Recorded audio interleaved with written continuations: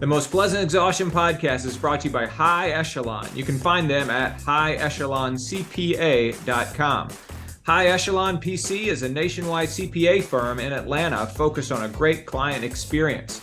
High Echelon provides top quality work with total transparency so clients always know exactly what they're getting. They believe accounting doesn't need to be complicated and that clients should always get the experience they deserve, which includes top-notch accounting, tax, and payroll services, timely communication, complete data flow, and the best automation and security.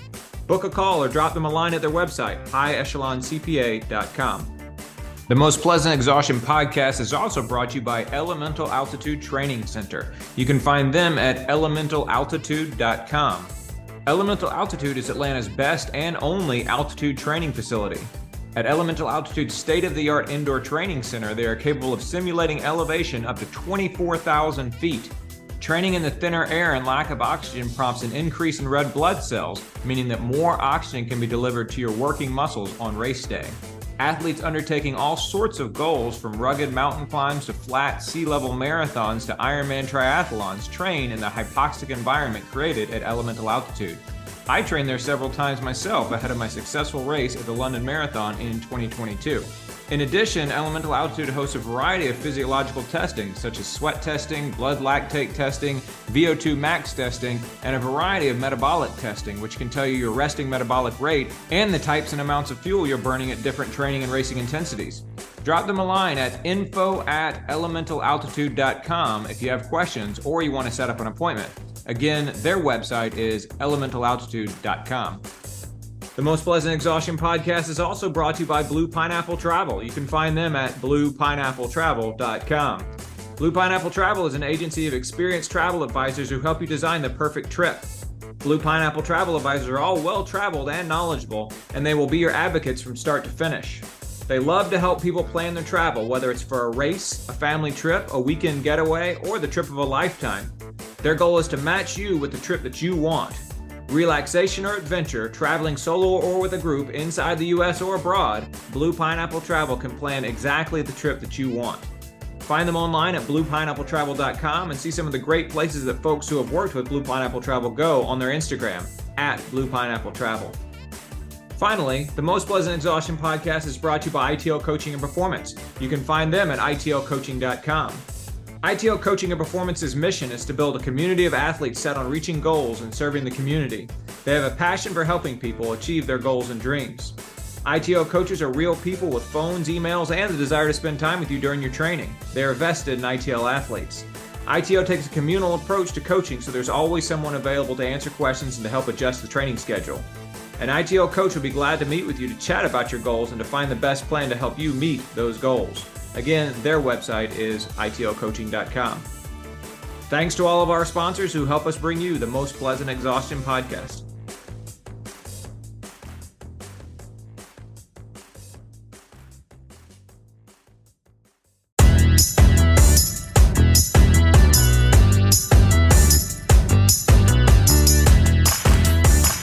Hello, everybody. Welcome back to the Most Pleasant Exhaustion podcast, brought to you by ITL Coaching and Performance, Blue Pineapple Travel, Elemental Altitude Training Center, and High Echelon PC. My name is George Darden. I'm an endurance athlete and coach here in Atlanta, Georgia. I'm a college professor. I'm a father of twin boys.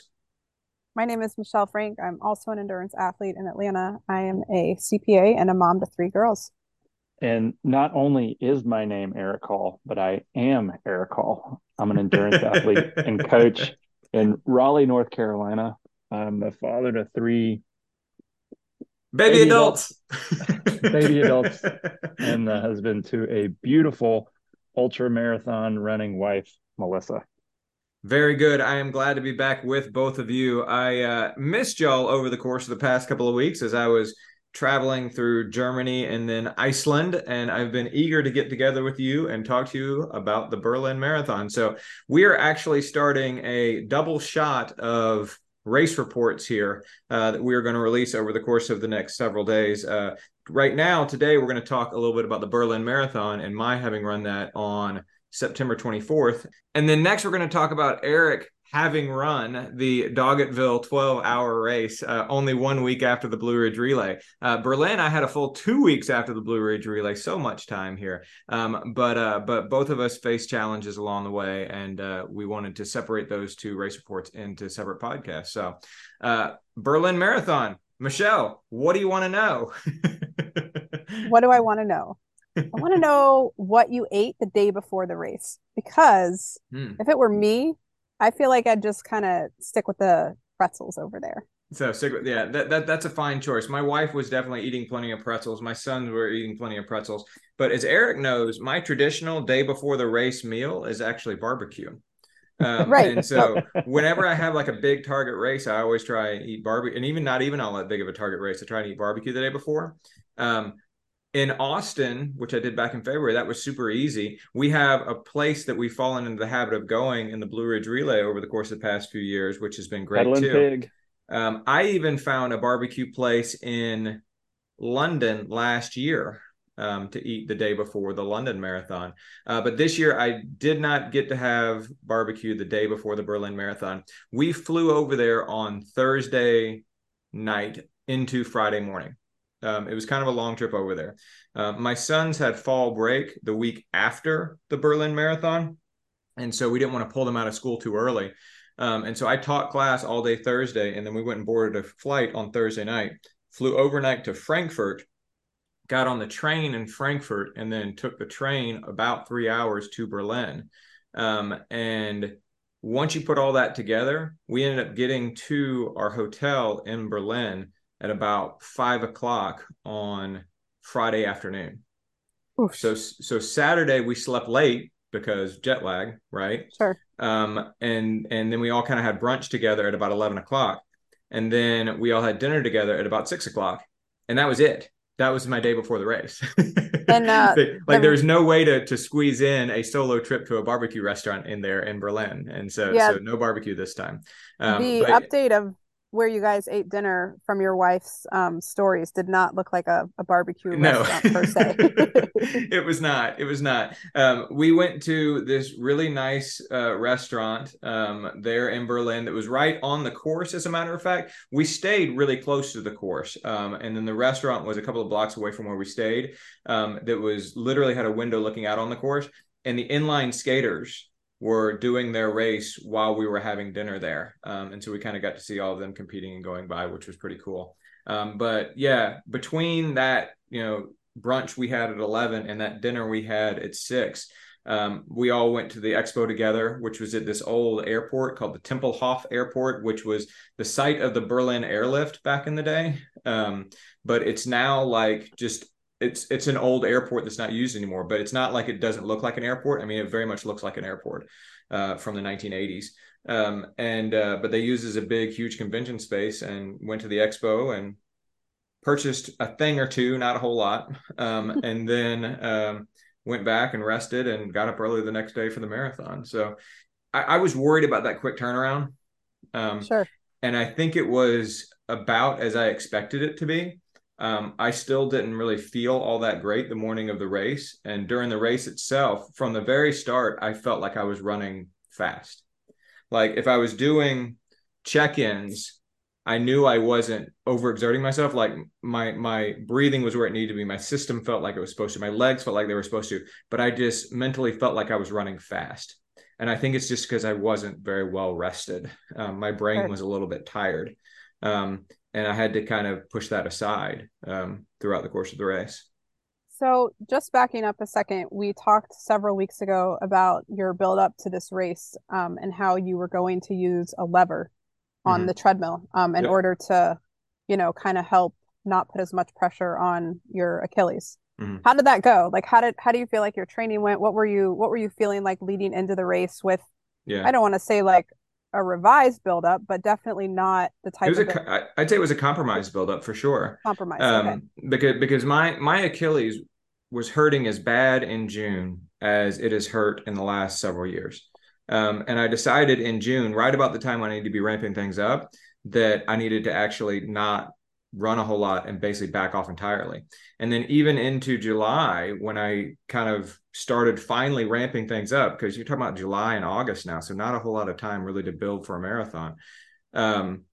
Even then, it was still bothering me and still hurting me. And that's when I ended up getting a lever, which Eric loves, by the way. And Eric has actually changed the picture of me on his phone to a baby in a little bouncy seat. Because that's what he insists the lever is. What is my picture on Eric's phone? Never mind. I actually don't want to know. That's a good question. Actually, I would like to know that as well. Your picture on my phone, Michelle, is you at the finish line of the Leadville 50 miler. It was the vegan lasagna in the past, yes, but no, now it's the you at the finish line. And recently, your phone kept prompting me to update it to some other profile picture, which I refused to do. But anyway, I'm very disappointed. Somehow I updated Michelle's profile picture to this. It's a rather good picture, Michelle, I'll admit. Oh, you had my dad, didn't you? It's that profile picture. Yeah. It was previously a picture of your dad wearing the pink shirt. Oh gosh. Okay. And I have to find that picture again to reset it. So I've got to figure that out. There you go. Anyway. But what were we talking about? Berlin Marathon? The lever in your buildup. Oh, yeah, the lever and the buildup. Yeah. How did you feel your fitness was going into Berlin? Well, I felt like it was a big question mark, really. I mean, and I didn't do any races, and I didn't do any races in the lead up to London either. The only real indication I had of what my fitness was the Blue Ridge Relay. All the workouts I was doing was on the lever, on the treadmill, which normally I would be okay with that, but I was taking, 15 pounds off of my body weight in order to run on the workout or run on the treadmill and do my workouts. And I just didn't really know what the impact of that was on my pace and on my system and things like that. And I wasn't sure whether my body was in fact getting a full and proper workout with this contraption holding up my body weight, right? It was just a big question mark. The Blue Ridge Relay convinced me that I might be in pretty good shape, that I did have some fitness, but it was really a question mark. I mean, going into this race, I honestly thought I could run anywhere from 237 to 247. I knew I wasn't as fit as I was going into London. I knew that. And so I wasn't expecting to go there and run 235 or better, like I had in London. But I felt like I had done training similar to what I had done leading up to the Philadelphia Marathon in 2018, and I ran 237 there. I felt like I had done training similar to the training I had done going into Flying Pig. I ran 236 there in 2019. And this is a fast course. Berlin is an exceedingly fast course, as we've seen from last year's world record from Eliud Kipchoge, and certainly this year's world record from Keek Sasefa, who I'm sure we're going to talk about in a little while. And so I really just didn't know. And so because of that, I said, all right, well, my goal is then obviously under 240. And I ran 240.50. So I'm happy with that time. I'm happy with that race. I'm certainly happy with my effort. I don't think I could have gone any faster, but it is a little bit frustrating to have your goal to be under 240 and it to be just over 240, if that makes sense. Like I wouldn't be all that bummed out if my goal had been 242 and I ran 243, or if my goal had been 236 and I ran 237. But for my goal to be 239 and I ran 240, that feels a little bit different. And that is a little bit of a blemish on the whole thing. When you go into races, I don't know if we've ever talked about this, but when you go into races, do you use that like running rogue philosophy of I have a target and that's it? Or do you have like graduated targets of, okay, I really want to run 238, under 240 would be great, but less than 241 is fine. Mm-hmm. What I have, it's something like what you just described. I have a goal that's based on what I think I can do if things line up. Right. And that's kind of what this goal was. Even though, as I'm saying, my fitness was a real question mark.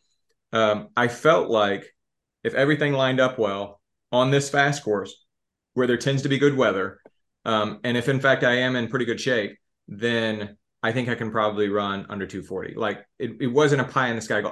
It wasn't like I was planning to run 234. I knew I was not that fit. right? Yeah, but you left one thing off that list. I mean, the all important, did I eat barbecue before the race? You said everything had to line up. That was probably all the difference right there, right? I mean, 2 seconds per So, mile. so I know That's that definitely a that was probably barbecue the thing. difference right there. 2 seconds per mile. It was probably the water stations, which we can talk about more in a minute. If I really want to Okay. pin it on something, that's what I would pin it on.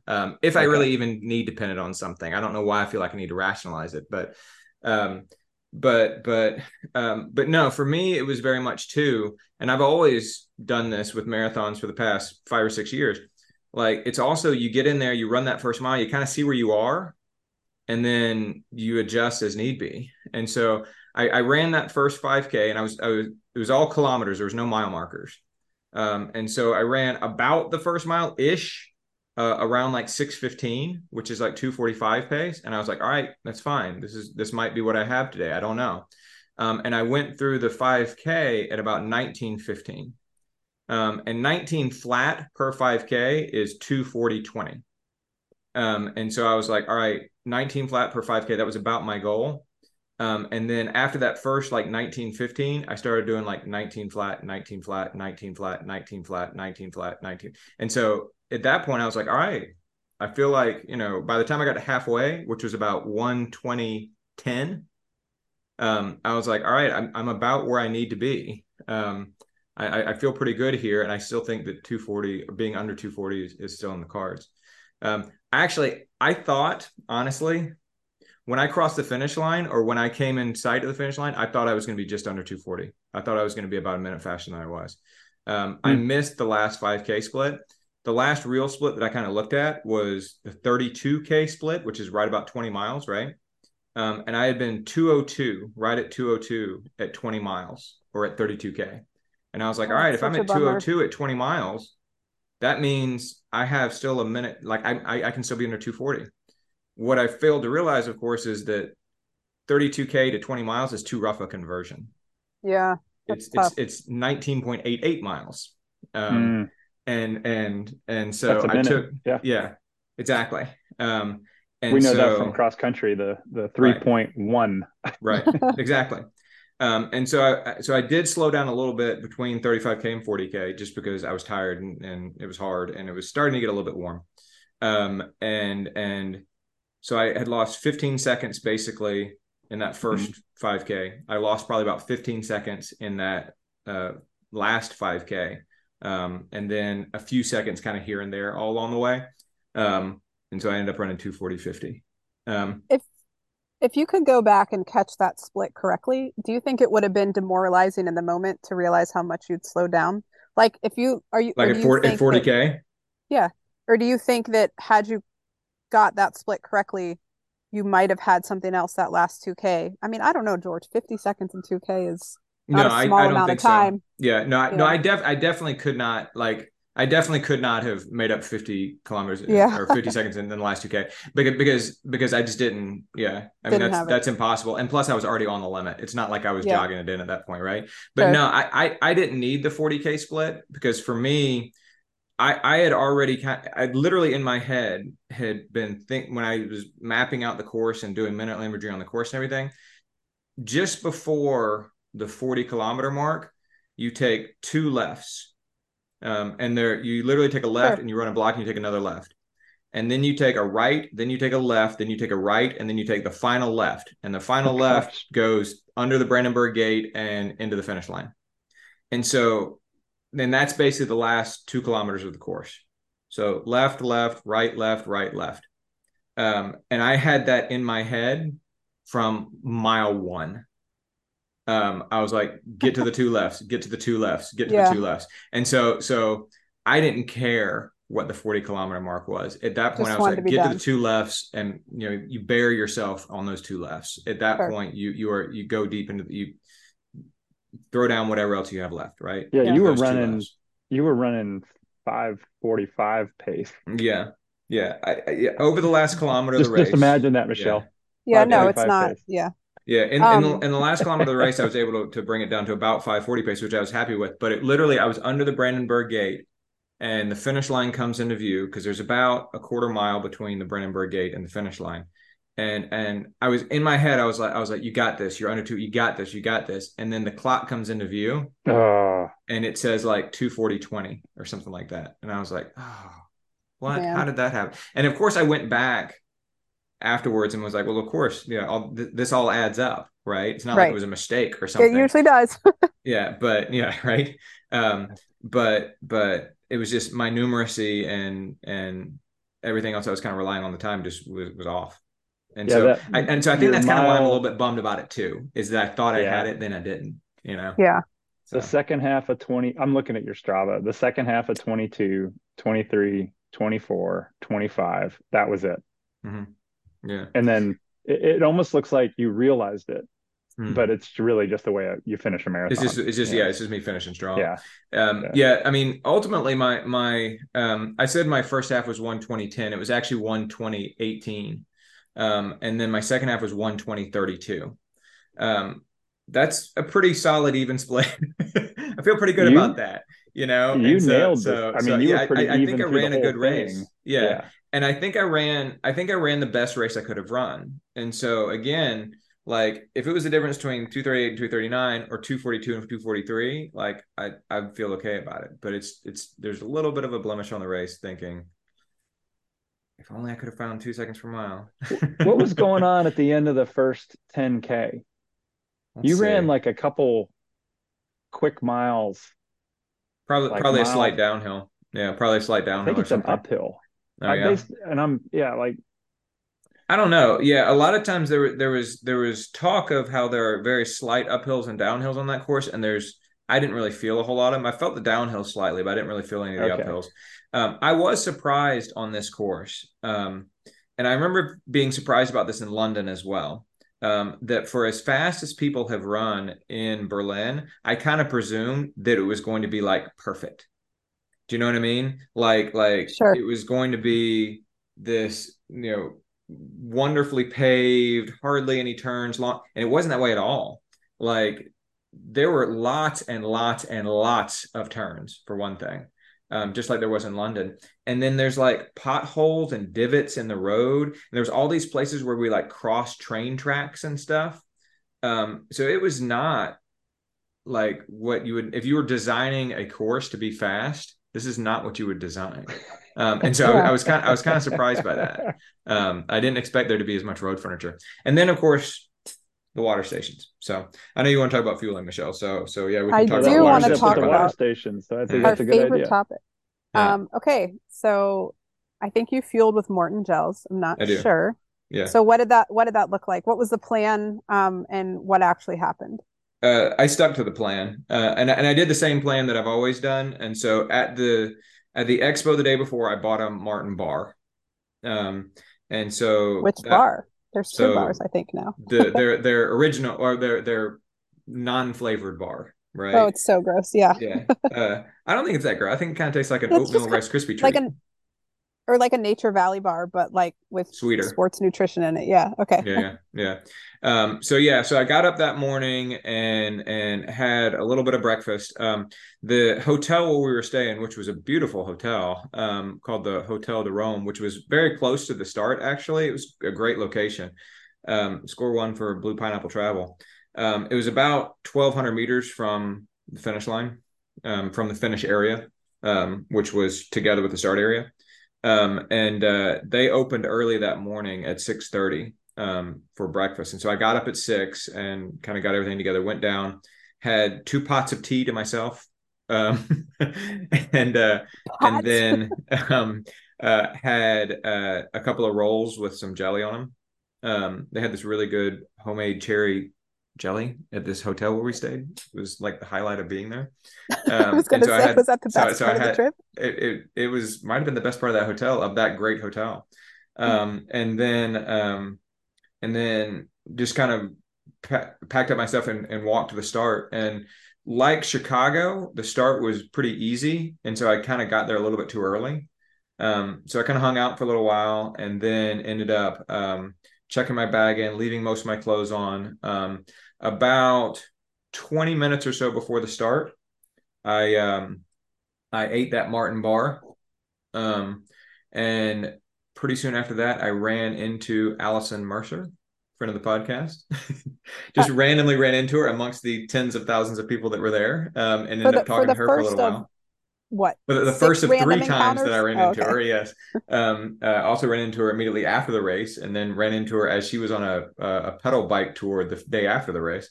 But yeah, and talked to her for a little while, and then it was interesting. They don't let you into the pens in Berlin early. They don't let you in the starting corral early. So there's not really a big advantage to getting there all that early.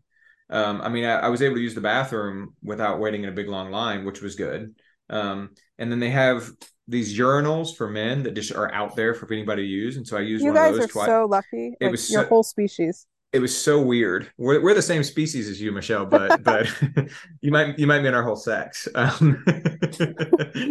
The bathroom topic is very difficult. Well, It's so unfair. but it was weird. So Eric, you may or may not appreciate this. They have these like big plastic urinal things where there's they're 4 urinals a piece, and they have like 10 of them in a row, and so there's just 40 urinals just out there, not like off in the woods, but like literally alongside the path. And so you're walking to your corral, and you're like, oh, I need to use the bathroom, and you stop and use a urinal right there in front of everybody. So where do the women pee? Hashtag Germany.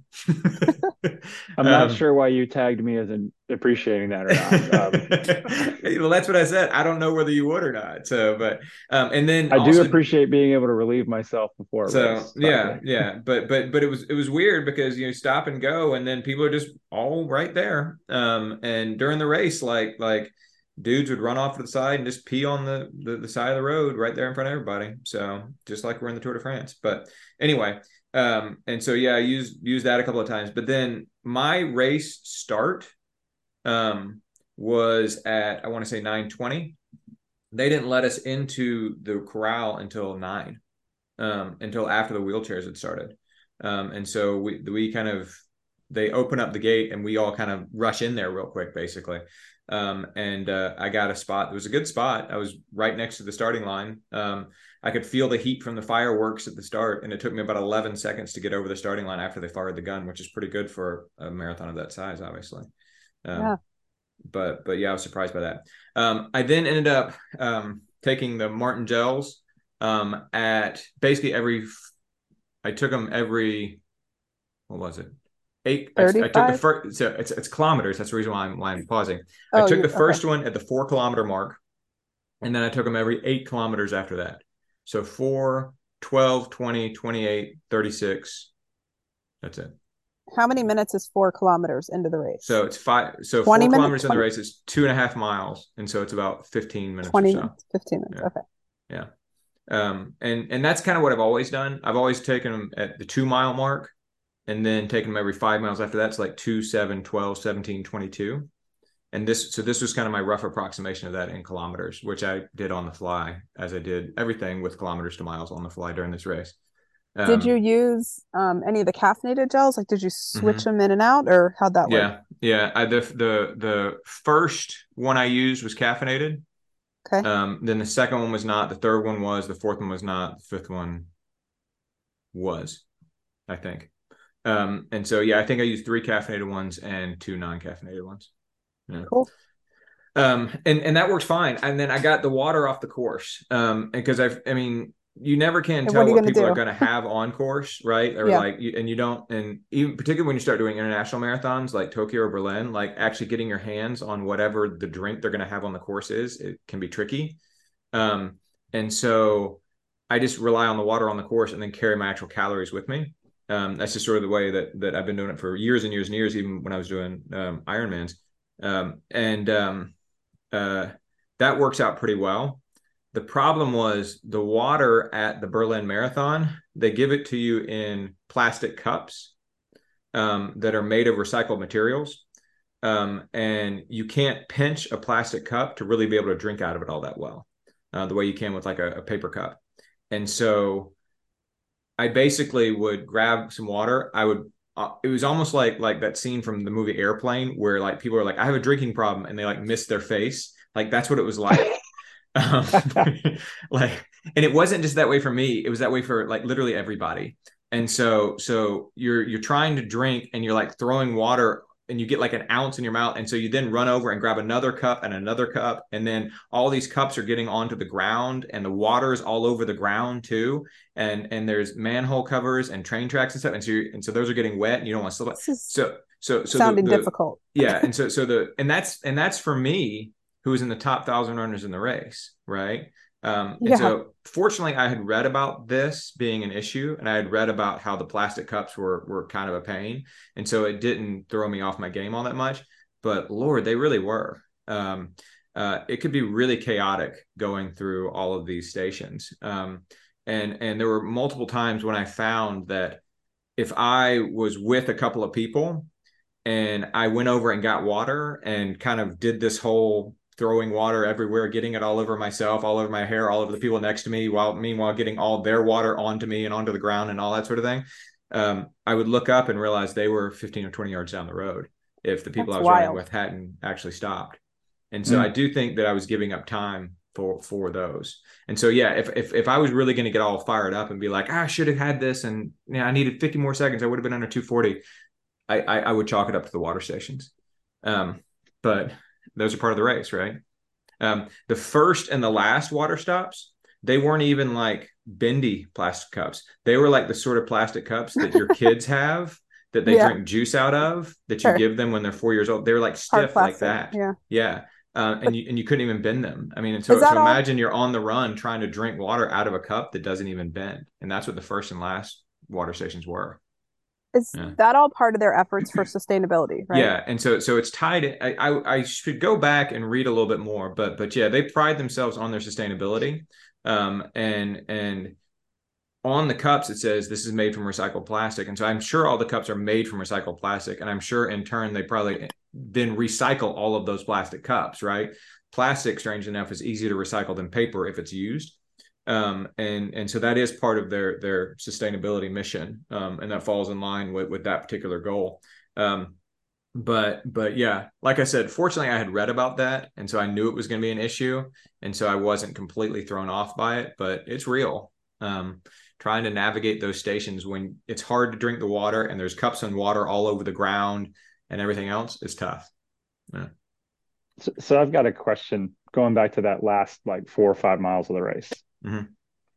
So you ran a really steady pace through the race, which makes sense because it's a fairly flat course, as you mentioned. And you actually said to the group, our BRR group, our Bluebirds Relay group, someone said great pacing, and you said, well, it's easy to pace when you're on the limit the whole True, time. Man. When your marathon speed is only a few seconds faster than your top speed, it's pretty easy. No, a few seconds slower. And so a few seconds slower. Yeah, thank you. And I actually said that in another race report, I think last year, maybe when we were talking about London, and Michelle gave me a hard time about it. And Katie Ferguson, friend of the podcast, reached out to me and Michelle at the same time and made a joke about it. But I have said before, I think it's hard for me at age 49 to go out too fast. Like I have to really, really screw it up to go out too fast because my 5K pace, which is a hard pace, is only a little bit faster than my marathon. I mean, I just kind of I can't go out too fast because I don't have the ability to run that much faster than marathon pace. Does that make sense? Yes, I think that's a bit of an exaggeration because I've seen you can run a 5K at. Pace. Like if my marathon pace is 6 minutes per mile, right? Roughly. If my marathon pace is 6 minutes per mile, if you asked me to run a single all-out mile, I would be working hard to run a 5:20. And I know that the type of effort that it would take for me to run a 5:20 is way too hard for the first mile of a marathon. And so there's no way that I'm going to run a 5:20 first mile, opening mile in a marathon, because that's just way, way, way too hard for me, even though it's only 40 seconds per mile faster than my marathon pace. People run 40 seconds per mile faster than their marathon pace all the time in marathons when they're screwing it up. That's awesome. I'm never going to do that because 40 seconds per mile faster than my marathon pace is just way too hard for me to run. Well, 26.2 miles. Yeah, but even for 1 mile, That's what I'm Yeah, but saying. if you're a 10-minute miler and you run a 9:20, that's a huge difference from a 6-minute miler running a 5:20. So I get what you're saying, but there is a diminishing differential between your as Yeah. you get more and more as you're a faster and faster runner. But what I was trying to get at was you I, I'm impressed, and this is GPS data, so it's not great, right? It's not perfect, but I It's not was really perfect. Yeah. impressed with how steady you were through the race. That mile 22, Strava says you ran a 6:13, just Mm-hmm. like that was the beginning of that kind of slowing down a little bit. Mm-hmm. But what I noticed there, I was looking at your heart rate data. Um, you went 166, 166, and it's like 169, Mm-hmm. 169. And Mm-hmm. even though you were slowing down, your heart rate was coming up because you had been a pretty steady 160, Yeah. 161, and you were averaging like 609 if you were a little while and stuff like that. But then all of a Right. sudden, when you slowed down, your heart rate actually went up. Yeah. It's because I was into So the I end was game, right? is I mean that. is Yeah. were you in that last 10K when Yeah. things start to really hurt? Okay. Yeah, yeah, that's exactly what that is. I mean, because so much of a marathon is running 20 miles as controlled but fast as you can, and then just Hmm. trying to hang on for the last 10K. That's what so much, and everybody will say that. People have been saying that since long before I was running marathons. Um, and so yeah, I think that's what was reflected in that yeah, I'm hanging on. I'm even slowing down a little bit, but my heart is starting to go up through the roof But because then yeah. that's an indicator that you did. So you saying I was pretty much on the limiter Mhm. in the last 10K, even though you've slowed down a little bit, your heart rate is still going up. I Mhm. feel like you gave everything you had. Right. Yeah, I do too. And when and you I give and I it, and I felt yeah, that way. I felt that way qualitatively, and I felt that way, and I think that the data that you're citing certainly back that up. yeah, the Yeah. 169s show that you gave everything you had. Yeah, I agree. No, certainly. And that's the thing too. When I ran London last year, and I crossed the finish line in London last year, even though it was a PR, and I was super proud of that effort, there was a part of me that felt like I wonder if I could have actually run a little bit faster. If I would have been a little bit more aggressive, I wanted. I do not have that feeling at all about this race. I feel like I ran the absolute best I possibly could have run, and I think that's a really good thing. I Yeah, think that's a really good thing. It's a that's good like one feeling of to those come home with. bars for me. Yeah, yeah. What was that, Michelle? The only blemish on it is the fact that it was 50 seconds over 50 240. seconds. Yeah. Like that 240 barrier sitting right in there is really a pain. And again, it's if it was not the difference between being over 240 and under 240, I wouldn't be sweating it. But that being in there, it'd be like the difference between being over 3 hours and under 3 hours. It's just yeah, it's a pain. But like I said, that's like a 2% out of 98%. Like I still feel really good about it. Yeah. You should feel good about it because I think people who follow the sport know that World Marathon Majors just added a seventh race, right? So we have the Sydney They're in the race process. and Hmm. going to be I guess will be a 7-star finisher at Yeah, some point very soon. But your performance in Berlin qualified you for the it age did. group World Marathon Major Championship race. Yeah, it And did. that's going to be held in Sydney Yep. next year. Yep. So what did it feel like getting that kind of email? And do you That think was you'll cool. go over to Yeah. Sydney and run down under? Like, No, that was cool. So they announced right before Berlin that the World Marathon Major Age Group Championship, which is what I did last year in London, which I thought was cool, and which is going to be this weekend in Chicago for 2023, is next year in 2024 going to be in Sydney, and it's going to be on September 15th. So they announced it on September 15th of 2023 that the World Marathon Major Age Group Championship is going to be in Sydney on September 15th of 2024.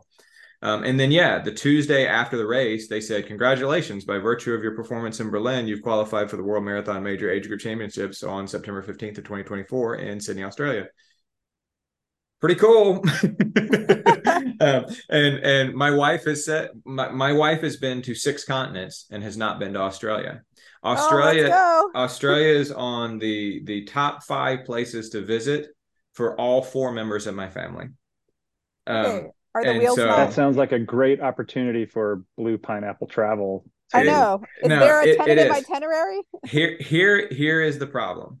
The problem is that race on September 15th, which is my wife's birthday, by the way, Oh my God. it is the week before the fellows fall break. And so both with London last year and with Berlin this year, they missed like a day or two of school, but the bulk of the trip was actually when they were on fall break, where they didn't have to actually be at school.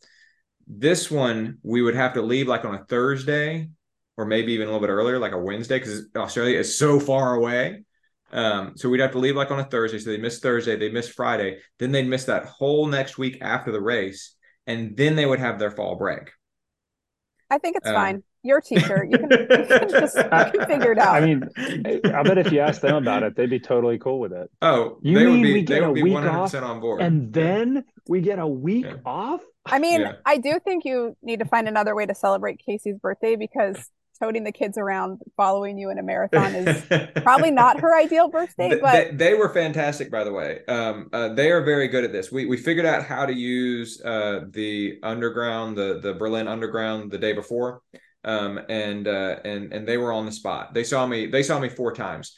The yeah, only that's problem awesome. was that the first 3 times that I saw them, because the crowds were so thick. Like, one of the words, if you ask me to describe the whole race, is crowded. Like, not only like in the field, like I was constantly around so many other people, but the cheering along the course, it was just so crowded. And so the first 3 times they were out there cheering for me, I got to hear them, but I didn't see them until I was like on them. And then the last time I saw them, it was when we were into those turns that I mentioned before. We were in the finale, and I could see them from a distance.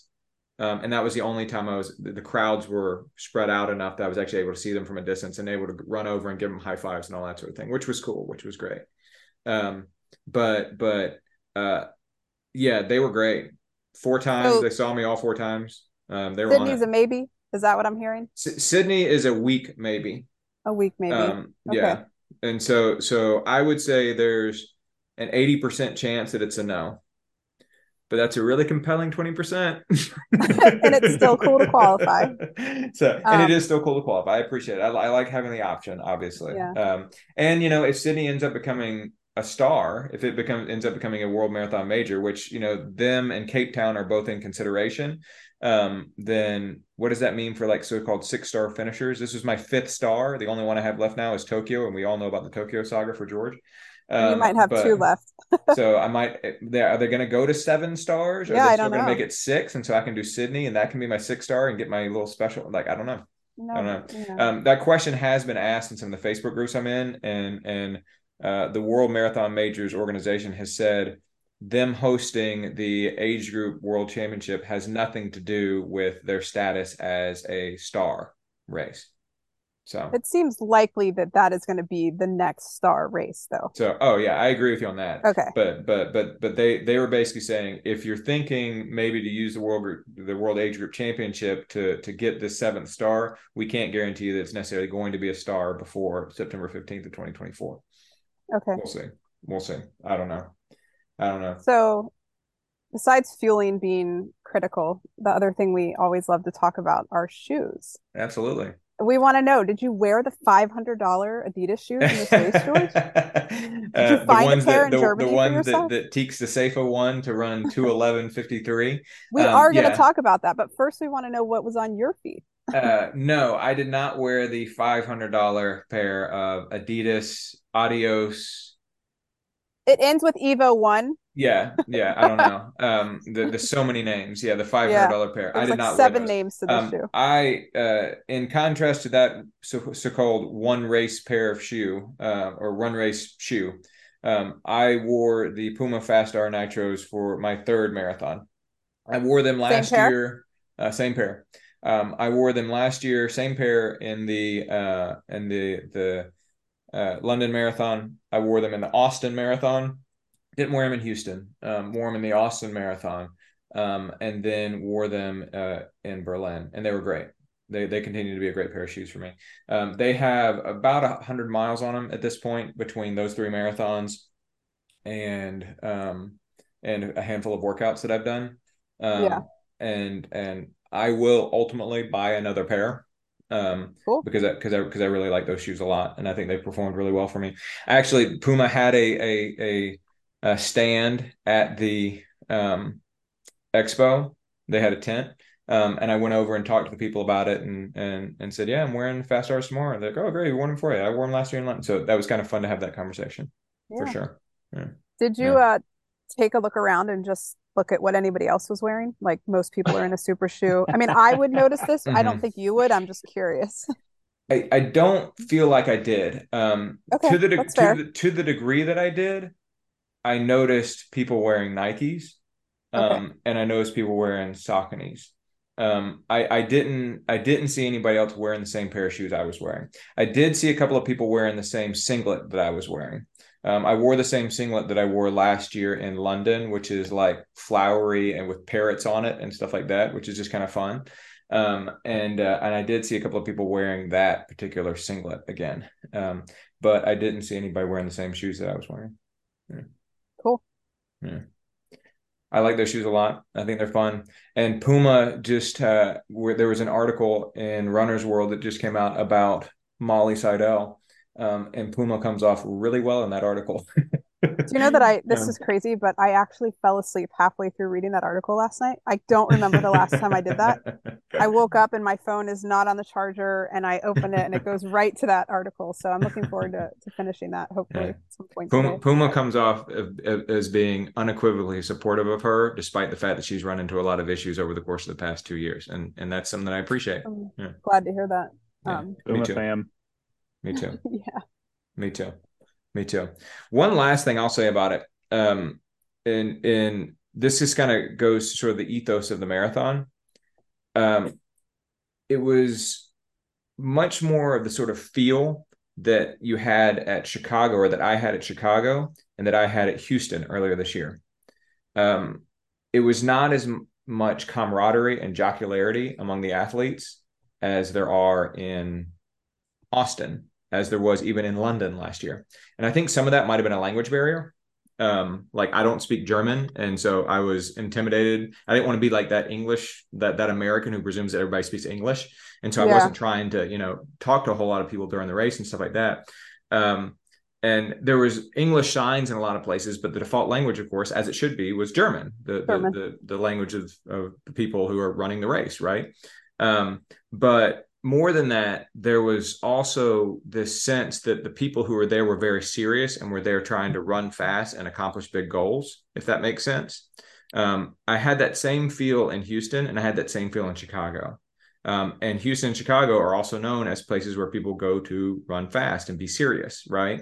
And so, in some ways, and I say this very delicately, in some ways, this race wasn't as fun as some other marathons that I've done, because there just wasn't as much joking and laughing and things like that. Um, Yeah. and and I don't think that's a bad thing necessarily, but I do think that it's an important aspect of this marathon that any race report would not quite be complete if I didn't also mention.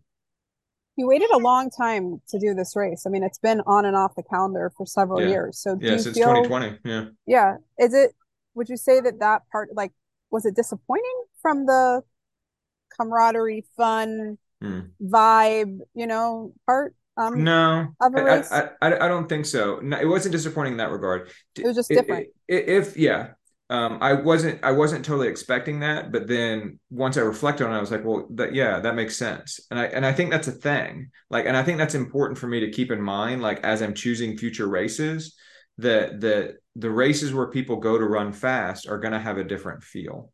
And that's it took me 3 races like that to realize that that's a thing, that those races have a different sense of camaraderie and less playfulness among the runners in the first 1% of the field, right?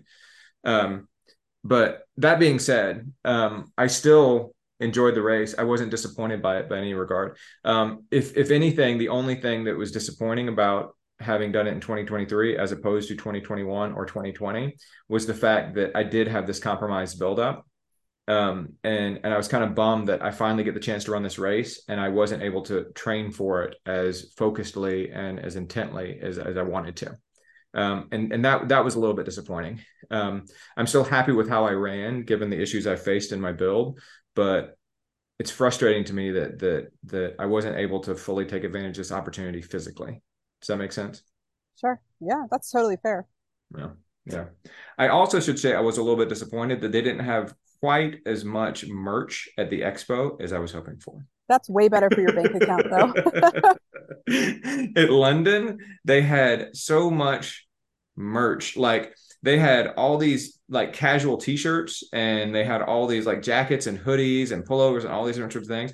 At Berlin, every Adidas was the sponsor, and they had several things for you to run in, but that's it. So there was no like hangout wear.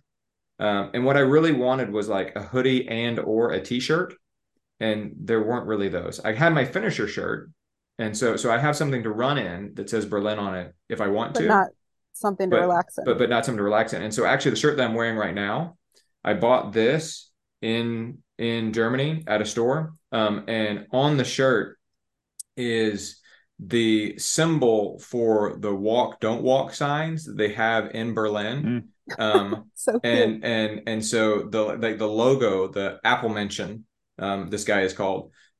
He is like well known. They literally have stores and pins and socks and tea towels and all these sorts of things with that logo on them. And so I actually bought a T-shirt with that logo on it. And so this is my Berlin Marathon casual shirt.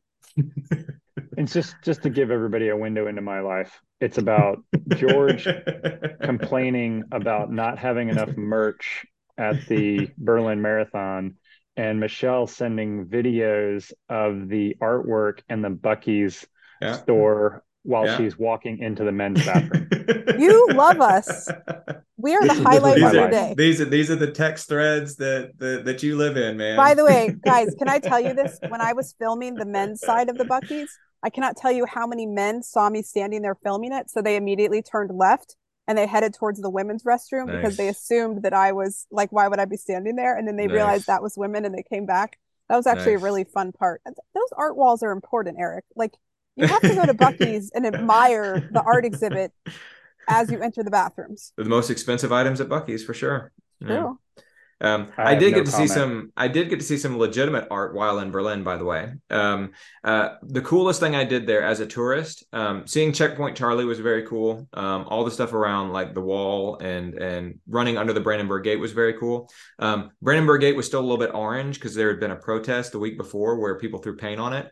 And in fact, that's the same group of protesters threw orange paint on the road in front of the race right before I ran through. And so there's all this orange paint on the road. About 100 meters into the race. But the coolest thing I saw, and shout out to one of my training partners, Lindy Weibel, for mentioning this to me, was the East Side Gallery. It's about a mile long length of wall of the original Berlin Wall that's still up, but they turned into an art installation. And so it's basically all of these, 10-foot high and about 12 to 15 feet wide panels of the different artists have done for an entire mile on what used to be the Berlin Wall. It was super cool. It was very moving, and it was a highlight of the trip for me outside of the race. That cool is something I think, George, our generation, a very poignant point in our generation, because we not only got to see like a lot of movies and whatnot coming out about that. But then while we were in high school, the wall actually came down. I'm glad you brought that up because I remember a teacher, one of my high school teachers, I think it was high school teacher, coming back with a piece of the wall. And that was just such a huge thing. And she had pictures of her with a sledgehammer, walking up to the wall. Cool. Yeah. Now, of course, Quentin and Candler, my sons, own a piece of the wall because you can buy them in the Checkpoint Charlie gift shop, which is where we went and where they bought pieces of the wall, which was very cool.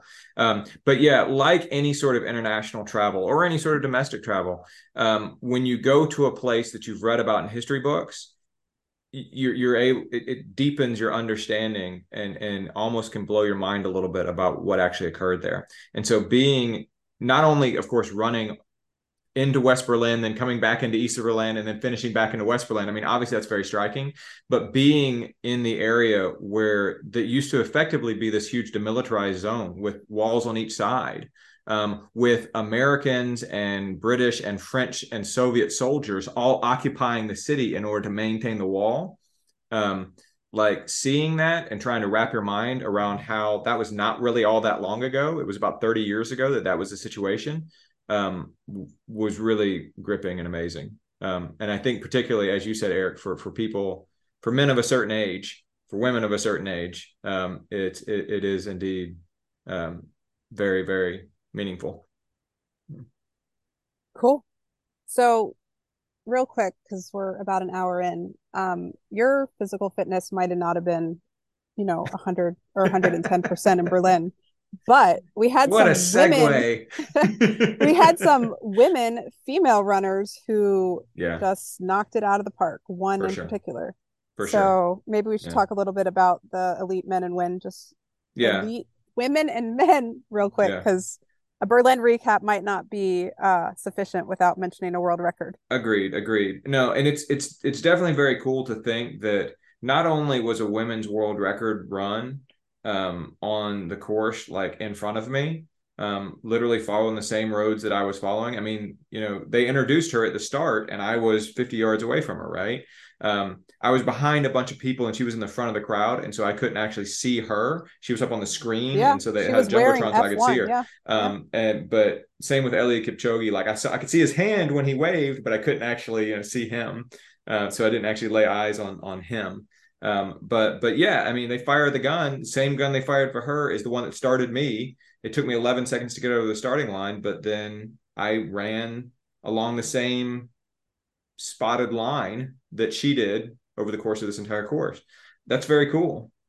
She ran a little faster than you. She ran a little bit faster than me and a little bit faster than every woman in history who's ever run a marathon. Yeah, breaking the world record by I mean, it was an amazing thing.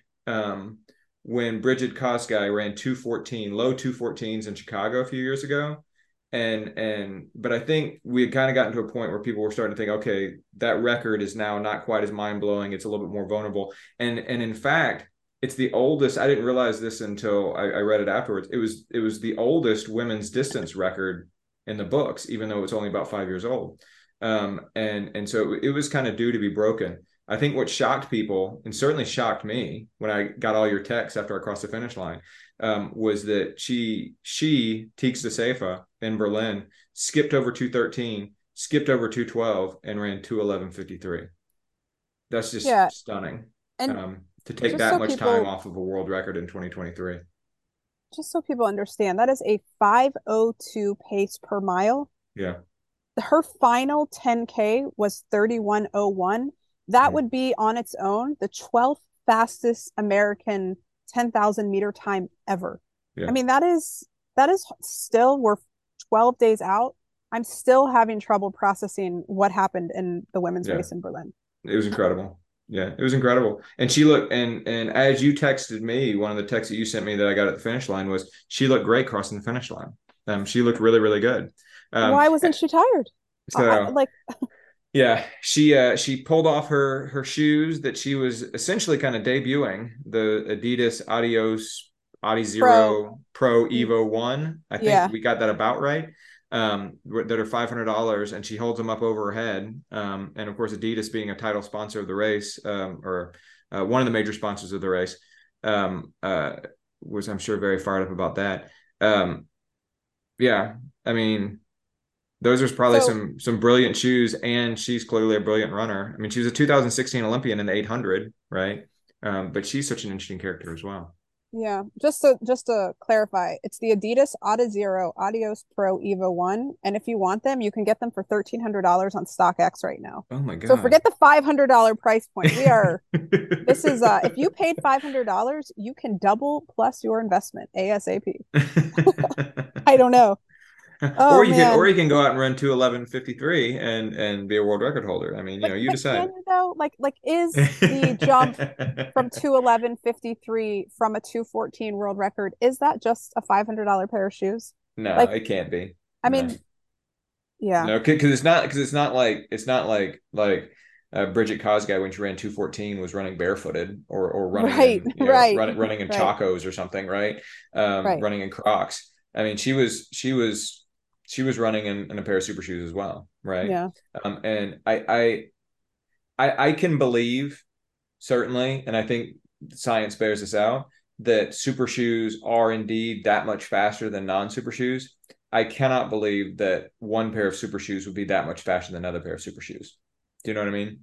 I Um, believe you. I and agree. so there's obviously it's a solid pair of shoes for anybody to even sniff that time. But yeah, it's still Teeksa Seifo who had to run it. And that was just a brilliant performance on her part Yeah. for sure. Ahead of the deepest women's marathon ever. What was it? 7 or 8 women that ran under 220. Yeah, I mean it's interesting. These women, they did everything they could to stay with her. And one by one, the carnage was just so visible because, she's a 2:11 high finisher, and the next women, and there's a pack of them, they're all 6 minutes, they're 2:17 something. right. But that's still incredible. She You have she a half she a she dozen women, literally beat she yeah, literally beat the 2:17 finishers by a by a mile. mile. Yeah, that's Mhm. crazy. Yeah. So Um, so the people that there are people running under were women running under 220, men running under 220 who were starting those turns that I mentioned when she was crossing the finish line. it's incredible. That's amazing. Yeah. Um, Yeah. It's amazing. It's yeah, amazing. Elliot Kipchoge, we should mention, also won. not And by a so mile, but he still not won. by a mile. And in fact, as you mentioned, he was being caught in the back That half. was, yeah, that And was great to so watch. he was A able to little kind of hold terrifying, together. Yeah. but yeah. But he's kept his cool and was able to win. I mean, if nothing else, Elliot Kipchoge has shown us over the course of the past several years that he can win in a wide variety of ways. Yeah, and And so yeah, it's so interesting to see people. It feels like they're not giving him as much credit for his win because he didn't set another world record, yeah. but he still beat He one still of the ran, and all the best other men in the world. he still ran Like, the eighth fastest marathon of all time. And yeah, what, I, four of the ones or 3 or 4 of the ones that are still in front of that eighth fastest one are his. Um, like the bar is so high for him, the standard is so high for him that he can it's never hard. meet people's expectations Yeah, now. it's Feels like impossible to so. meet or exceed Um, people's expectations at this point. yeah, Um, but I would I'll, like to see him win another gold medal next year. That would definitely be historic and a nice way to go out that'd be incredible. And I do think the Paris course will test him a bit. for sure. It is, it's got a lot more variation in it than Berlin. It'll be interesting to see going into Boston, which was so disappointing for him, how he said he didn't change his training at all. Hmm. It'll be interesting to see, should he run Paris, if he Hmm. does kind of change his approach. Yeah, I agree. Uh, I agree. I'll, I'll say just, because we're 48 hours shy of Chicago on Sunday, I found the American men, their performances on the whole to just be so disappointing in Berlin. Hmm. We're, less than a year out from the Olympics and we don't have any qualifiers and we don't have any spots unlocked with the Olympic standard. And it Right. just felt like the goal in Berlin should have been if you're in 207, 208 fitness, just go out and run that time. Like help us get these spots unlocked so that we can send American men marathoners to Paris. But no, we just decided to go out, like crazy fast and blow up and do not finish. And I don't Yeah. know. I just found that to be so disheartening. Yeah. Yeah. Um, Not that I, it was a team race. I understand everybody's there for individual performances and goals, but we're at a point where, yeah. you know, if you We'll see can what only happens have this weekend one, in Chicago. Yeah, we'll see yeah. what happens this weekend in Chicago. Do you think? I will ask both of you, both Eric and Michelle. Do you think that Ellie Kipchoge loses his world record this weekend in Chicago? Do you think No, Kelvin Kiptum is going to run faster than 2:01:09? no. Eric says no. What do you think, Michelle? I don't think he's going to do it, but I think if he's going to do it, he needs to do it here. It's going to be 47 at the start, minimal winds, maybe 10-mile-an-hour winds, it said. So it's not minimal, but Chicago has enough coverage with buildings and stuff. And the temperature is just not climbing that much. Like the high for the day is maybe 56 or I hope he goes for it. I Mhm. think I think he I think will. I think he can go for it. I think he can do it. The guy's 23 years old. He's only run 2 marathons, and they were both 2:01. Right. So my hesitation for him going all in on is just lack of experience. He doesn't have that much marathoning under his belt. But if everything goes perfect, he can definitely run faster than 2:01:09. I agree. We will see. I think it'll be fun to watch. I haven't actually gotten up and watched a marathon in a while. And I think Speak for yourself. Well, you got up and watched mine, Michelle, which I appreciate. I do like it. It is fun and it's gratifying because I was wrecked after this marathon, after Berlin. Like I was having a hard time walking. Okay, Me too. And so to circle back around to the question you asked a minute at the very start about using the lever, my upper body was more sore after this one than I have ever been after any marathon. I've been sore in my lower body before after a marathon, like crushed sore, and I certainly was for this one.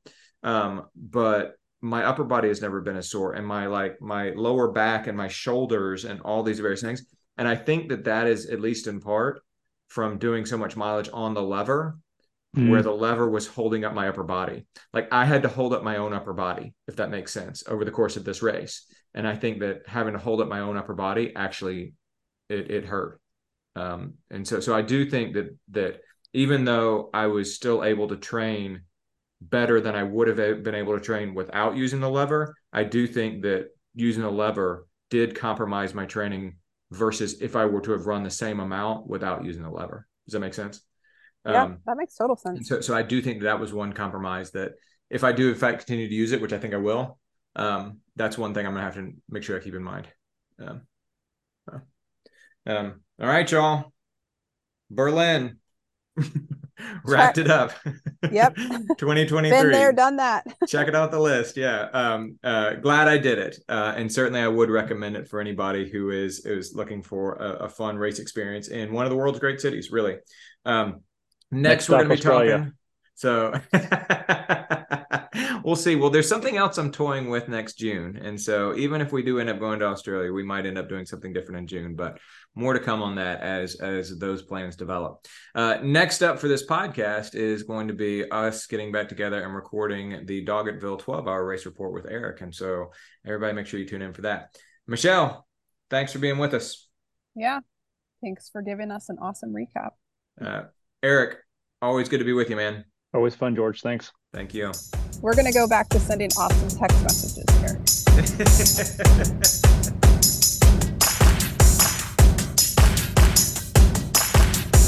Thanks again for joining us for another episode of the Most Pleasant Exhaustion podcast. You can find us on Facebook at facebook.com/pleasantpodcast, on Twitter @pleasantpodcast, on Instagram @mostpleasantexhaustion. We're available on Stitcher, SoundCloud, Apple Podcasts, Spotify, or wherever else you get your podcasts. Be sure to share us with your friends. We're brought to you by ITL Coaching and Performance, who you can find at itlcoaching.com. Their Twitter is @ITLCoaching, and their Facebook group is facebook.com/ITL Coaching and Performance. You can find them on Instagram @ITL Coaching.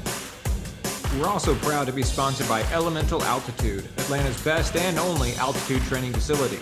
You can find them at elementalaltitude.com, on Instagram @elementalaltitude, or on Facebook at facebook.com/elementalaltitude. Blue Pineapple Travel can be found at bluepineappletravel.com, on Facebook at facebook.com/bluepineappletravel, or on Instagram @bluepineappletravel. And finally, High Echelon. You can find High Echelon at highecheloncpa.com. On behalf of Michelle Frank, Patrick Ollinger, and Eric Hall, I'm George Darden. Thanks for listening to the Most Pleasant Exhaustion podcast. We'll see you next time.